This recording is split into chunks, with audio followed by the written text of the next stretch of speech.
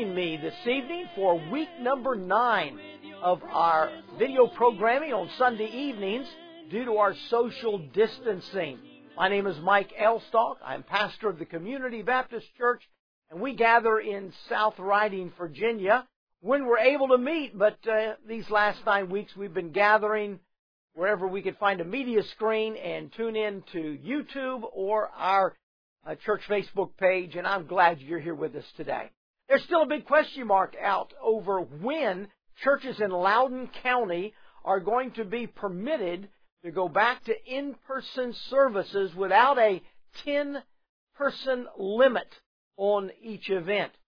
We don't know exactly when that's going to happen. It's possible that it'll happen in 2 weeks after Governor Northam's extension for 2 weeks for Loudoun County and 4 other Northern Virginia counties. But we will keep working and preparing for our reopening, and I trust that you'll pray with us that God will give us wisdom as we work and prepare for the reopening of our Sunday morning in-person service. Until that happens, we're going to continue working to minister in a variety of ways, wonderful techniques and tools that God has allowed us to have every week and almost every day. Community Baptist Church is working to minister to people through children's ministries, Sunday school classes, adult Bible studies, prayer meetings, daily Bible devotions. There's just a number of things we've been doing, and we're so grateful for the opportunities that God has given to us in all of these ways.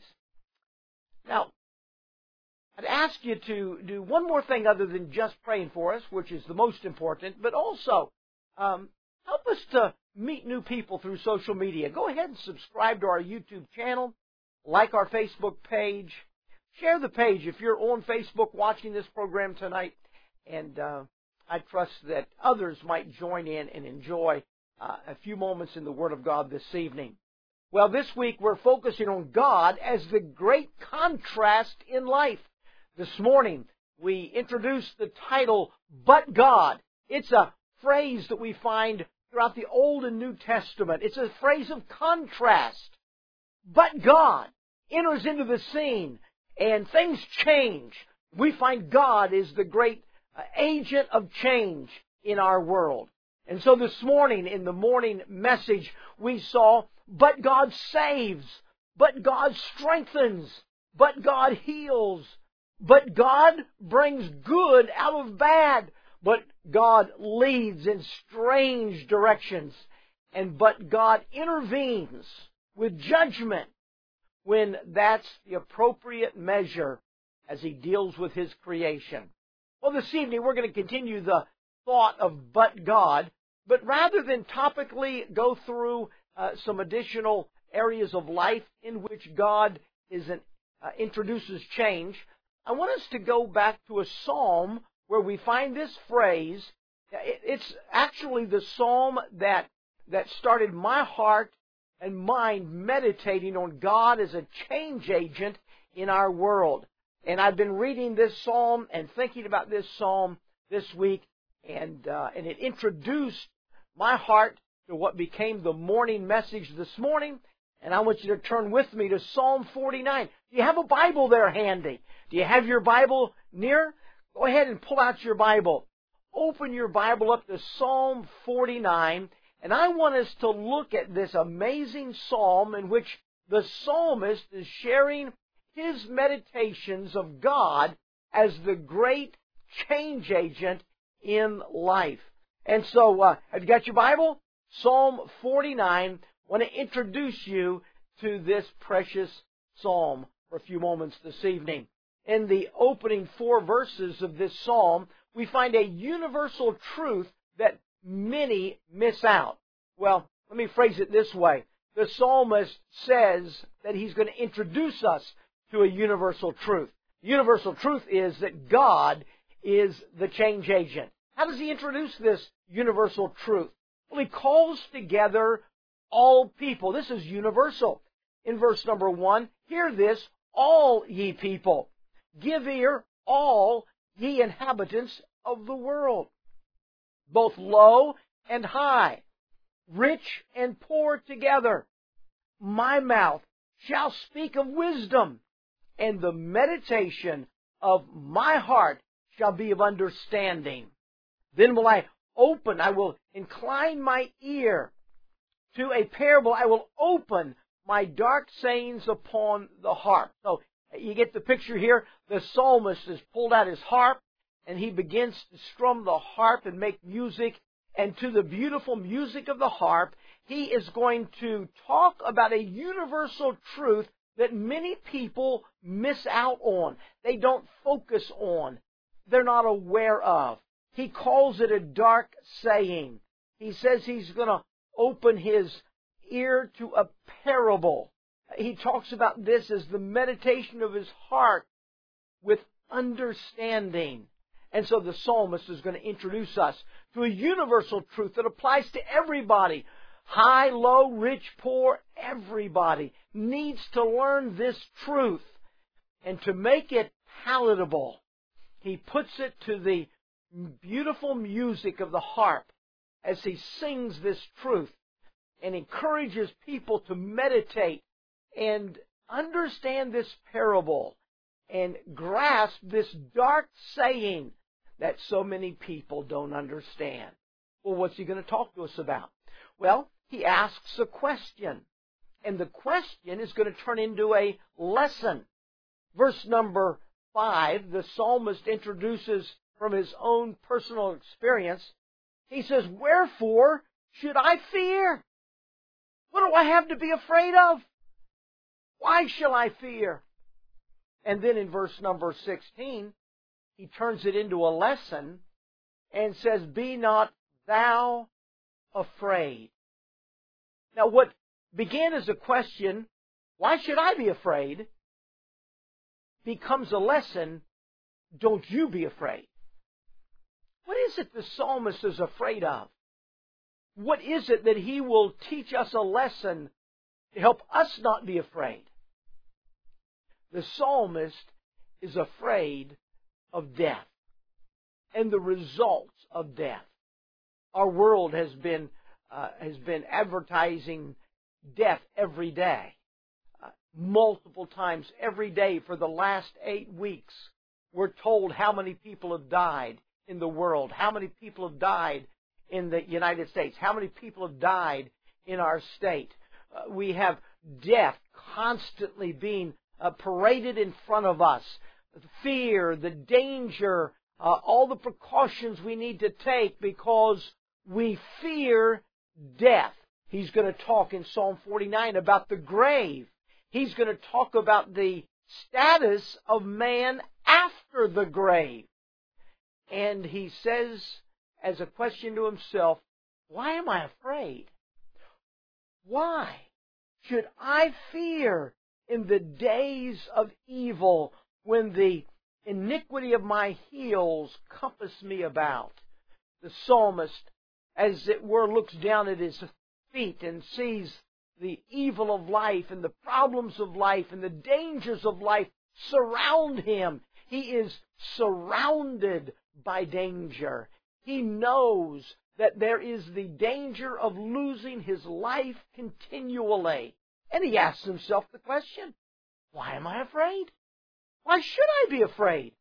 What is there to fear in this day of evil when the iniquity of my heels compasses me about, surrounds me on every side?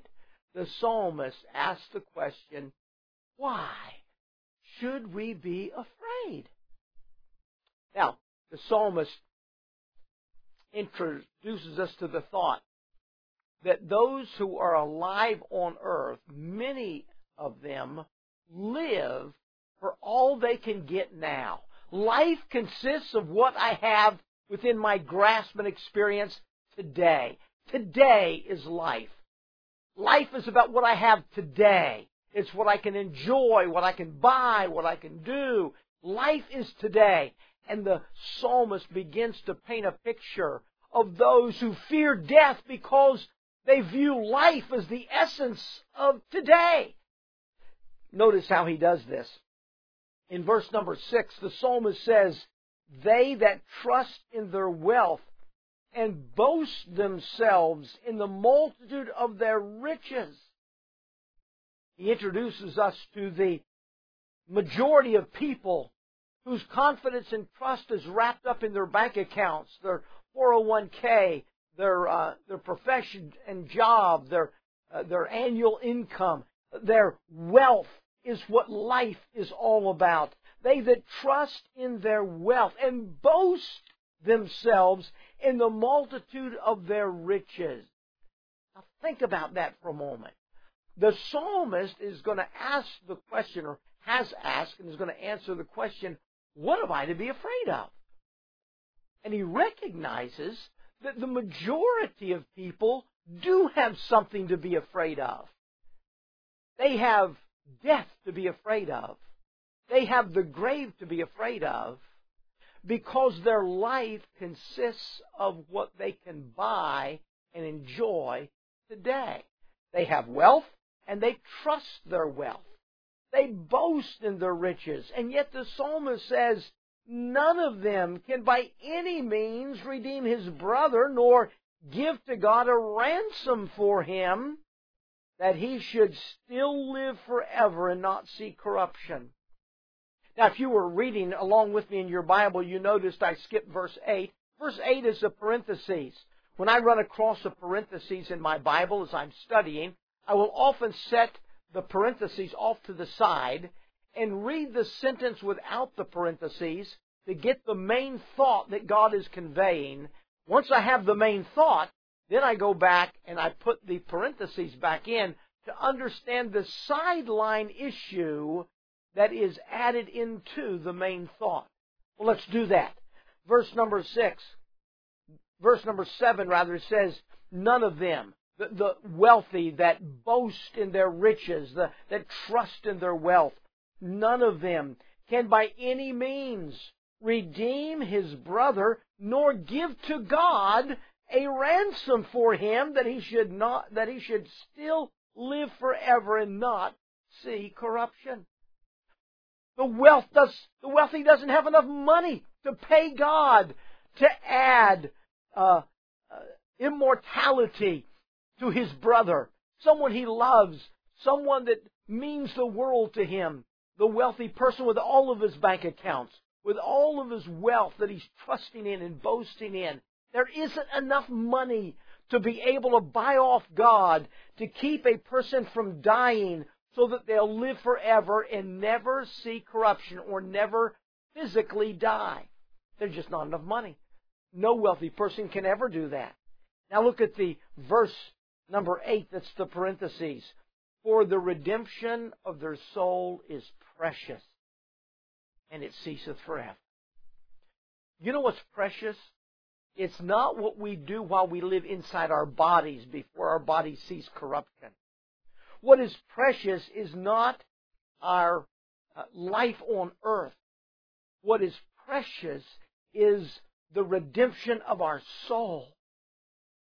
And yet for those who have trusted their wealth and boasted in their riches, they don't have enough money to pay God off to bring their loved ones into eternity of immortality without ever seeing corruption. And when they put their emphasis on now, when they live for today, the preciousness of eternal life is going to cease forever, and they'll never enjoy that. What is the psalmist saying? He's saying that there are those who ought to fear death because it's the end. There is nothing after death. God has not redeemed their soul. They don't have a relationship with God whereby they have paid a ransom price and received immortality from God. They're trusting their money. They're boasting in their wealth. They're living for life here and now. Get all the gusto you can get. It's all about today. They have every reason to fear getting the virus and dying because there's nothing beyond that for them to enjoy. And so the psalmist says there are those who trust their wealth and their position even. Verse number 12 says, nevertheless, man being in honor abideth not. The honor that the wealthy get when people know that they've got jets and they drive fancy automobiles, they live in mansions, they live an exorbitant lifestyle, they're wealthy, they are honored for their accomplishments or what they have in life. Some worked hard to get there, others inherited it, some stole it, but they're all honored. They're honored because of what they've got. And their wealth and their honor is not going to abide forever. And so they ought to fear death, because all they've got is what they've got here and now for a little while. Their trust in wealth and their position of honor is not going to exist forever. But they don't know that. They don't think that way. Verse number 11, the psalmist says, their inward thought is this, that their house shall continue forever, their dwelling places to all generations. They call their lands after their own names. They put their name up on their buildings. They put their name up on their product line. They put their name up on their business. They live as if their houses are going to last forever. Generation after generation forever. They will have honor. They will have enjoyment. They will enjoy the wealth that they boasted in and the honor that their wealth earned for them. That's how they think. That's what they believe, that it's going to go on. But the reality is, verse number 7, none of them can by any means redeem his brother. The reality is, we see in verse number 10, for he seeth that the wise man die, likewise the fool and the brutish person perish, and leave their wealth to others. The reality is that everyone's going to die. And what they accumulated on earth, the wealth they accumulated on earth, it's just going to go to somebody else. And somebody else will get the stuff that they had. Verse number 14 says, like sheep they are laid in the grave.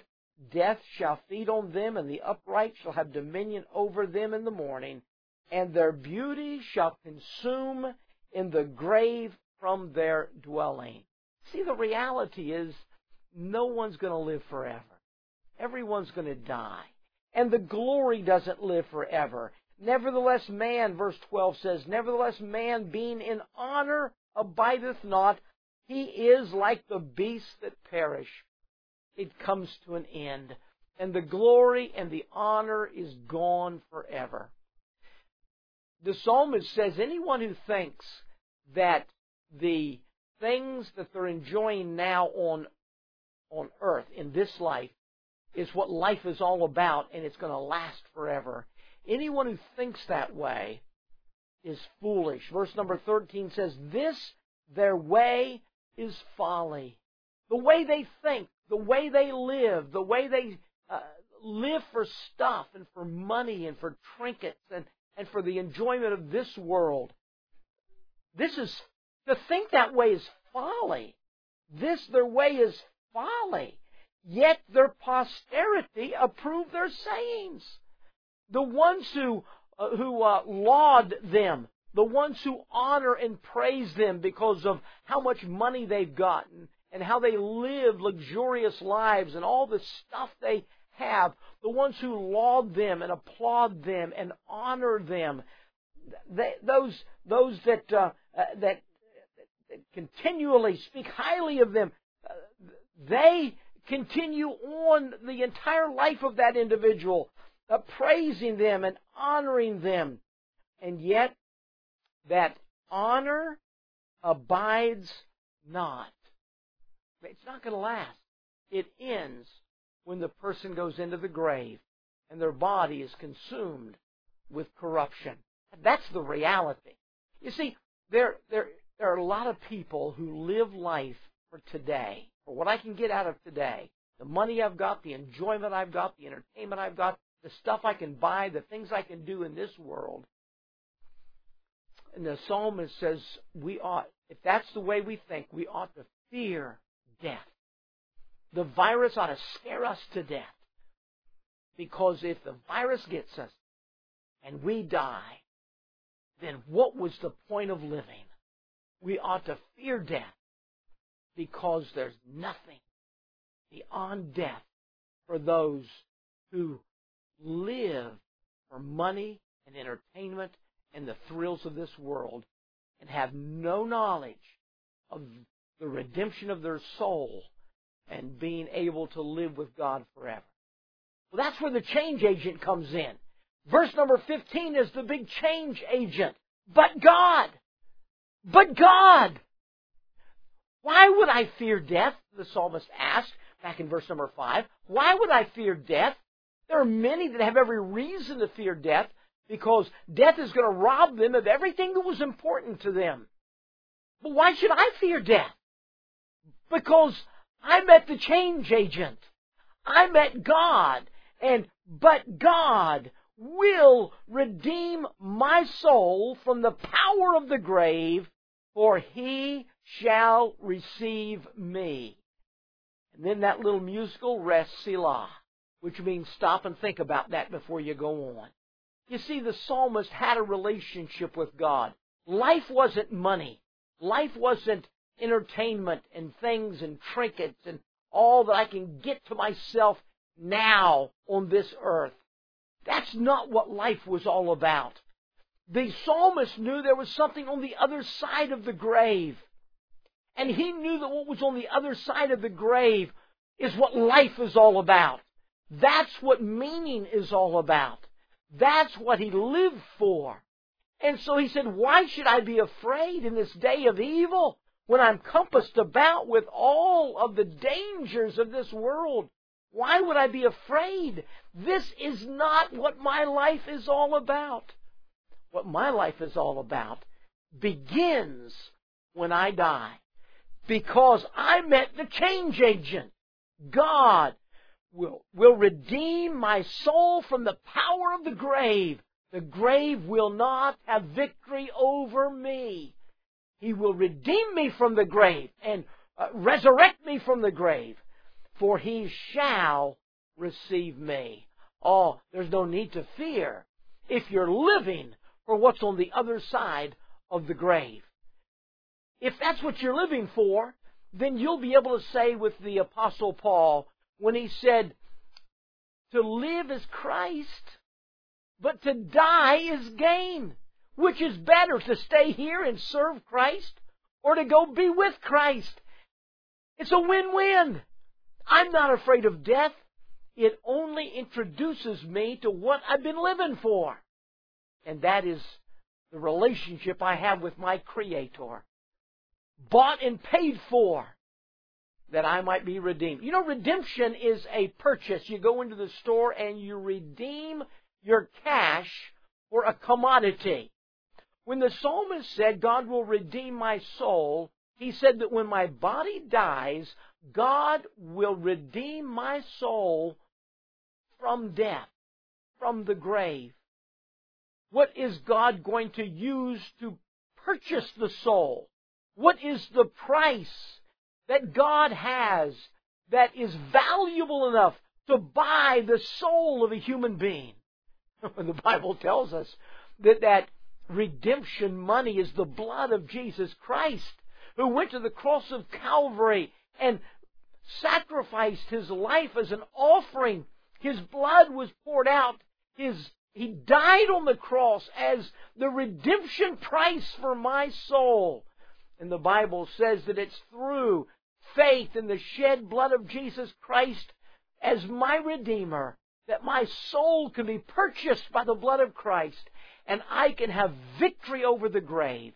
And God will receive me unto Himself because of the redemption of the purchased possession, my soul, by the price of the life and blood of the Lord Jesus Christ Himself. Oh, the psalmist said, I have no need to fear death, though death compass me about, though there's danger on every side, though it is a day of evil, and it is a time when most people are fearing death because they're living for what they have in this life.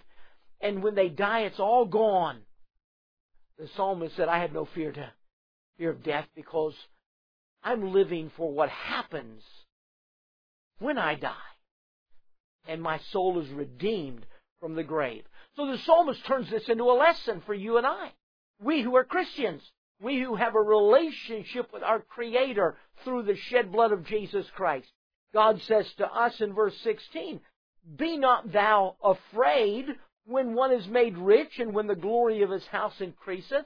When you see the rich and the famous get richer and richer, they live ungodly lives, they live immoral, wicked lives.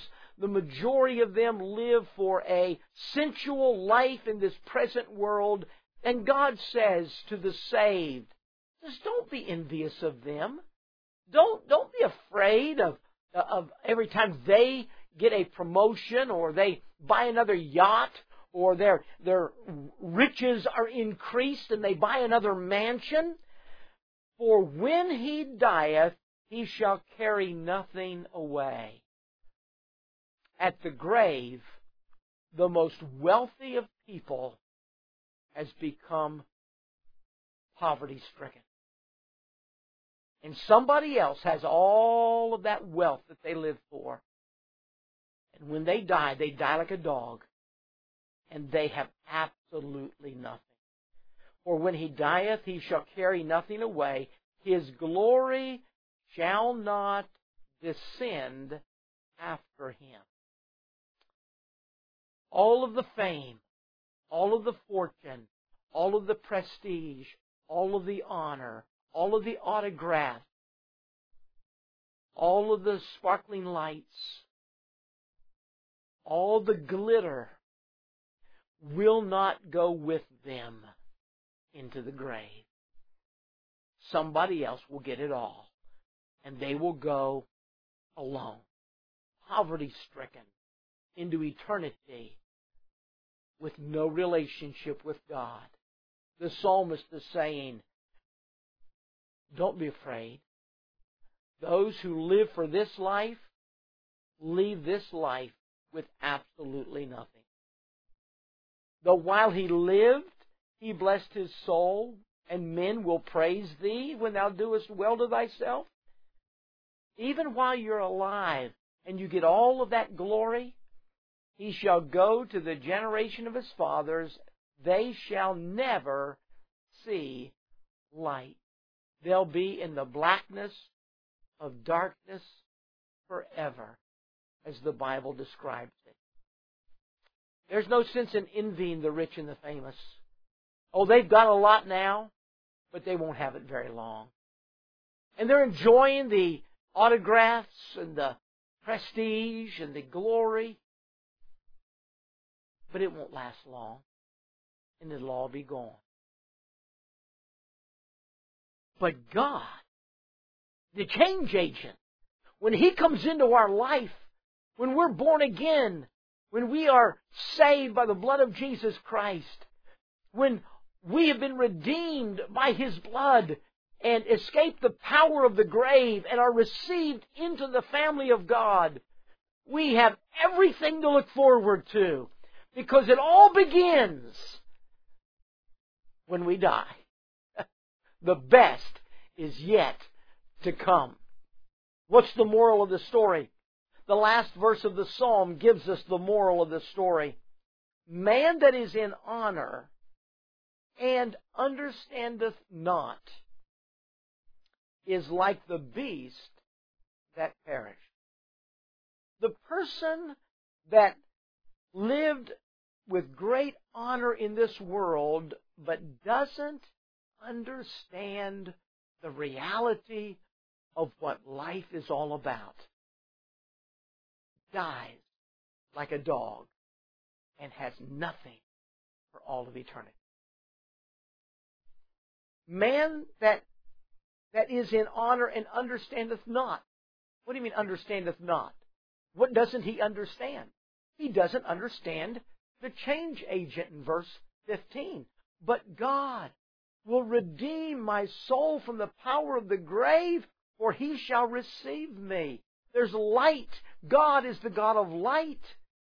Those who die without God they shall never see light, verse number 19 says. But for those who are received by God, they're received into the kingdom of light, into a glorious eternity. The reality is that the most important thing in this world is our relationship to our Creator who changes our life away from the glitz and the glamour of a prestigious worldly life in this side of the grave, and focuses our attention on the brilliance of the light of the family of God on the other side of the grave. And when we understand the reality that life is not about now, life is about later, and it begins when we die. To those who understand the power of salvation, the sacrifice of Jesus Christ on the cross of Calvary, the offer of redemption when God said, "Come now, let us reason together. Though your sins be as scarlet, they shall be as white as snow. Though they be red like crimson, they shall be as wool." God says, "Come and talk to me about what life is really all about." You don't believe in God? Well, let me ask you, how's it working out for you? You don't believe the Bible? You don't believe what I've shared with you tonight? Let me ask you, how's it working out for you? How you feel when you watch the news broadcasts about another group that died today in your state or in America? How's life working out for you? The reality is that the best of what you can get out of life now is filled with turmoil and questions, struggles and guilt and uncertainty.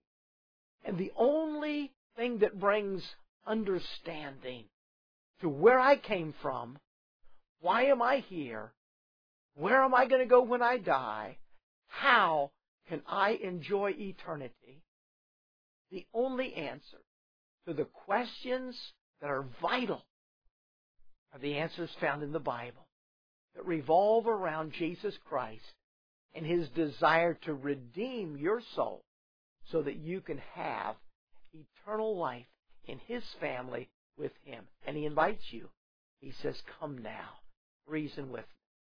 Come, for whosoever shall call upon the name of the Lord shall be saved." And dear friend, whoever you are, if you're watching this program this evening, I want you to know God loves you, and you can be saved today if you will put your faith and trust in the shed blood of Jesus Christ on Calvary and call out to Him to rescue you from your sin, to change your life, to be the change agent. And then in the future, you'll look back till today and you'll say, "I was living my life and I was miserable and I was on my way to hell, but God, He is the amazing change agent for our lives." Oh, if I can help you know Him better, if I can help you come to peace with your Creator, I'd love for you to contact me here at Community Baptist Church. It would be my honor to try to help you know the change agent who can make all the difference in your life.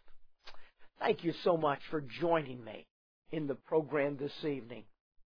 I want you to know that next Sunday we'll be back with our programmed services in place of in-person services. But next Sunday night we have a very special treat coming up.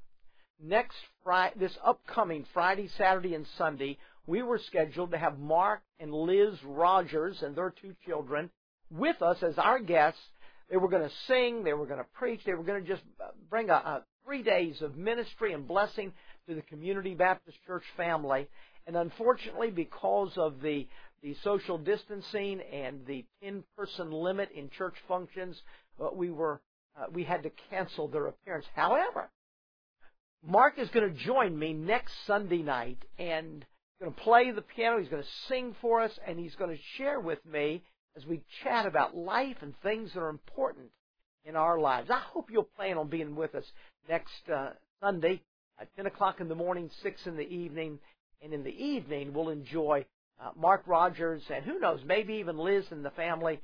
We'll see who all shows up on the video call, and we'll look forward to that. Thank you again for being with me. God bless you. Have a great evening and a good rest tonight. Holy hand, we pray, let your kingdom shine. Thank you for joining us for part of a Sunday service at Community Baptist Church. I hope to meet you soon. May God impress His love upon your heart this week. But restore